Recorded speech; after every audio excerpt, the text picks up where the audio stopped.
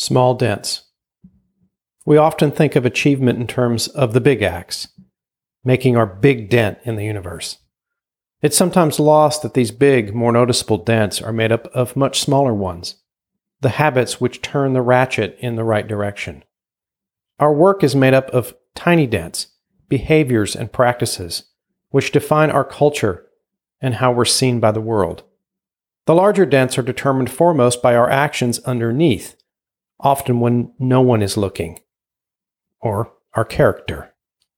A character of persistent forward motion, learning and adapting, chiseling away to make things better, is the key to making progress. The size of the dent isn't so important, but making them is. Best then to focus on making small ones, which might just lead to a big one or two.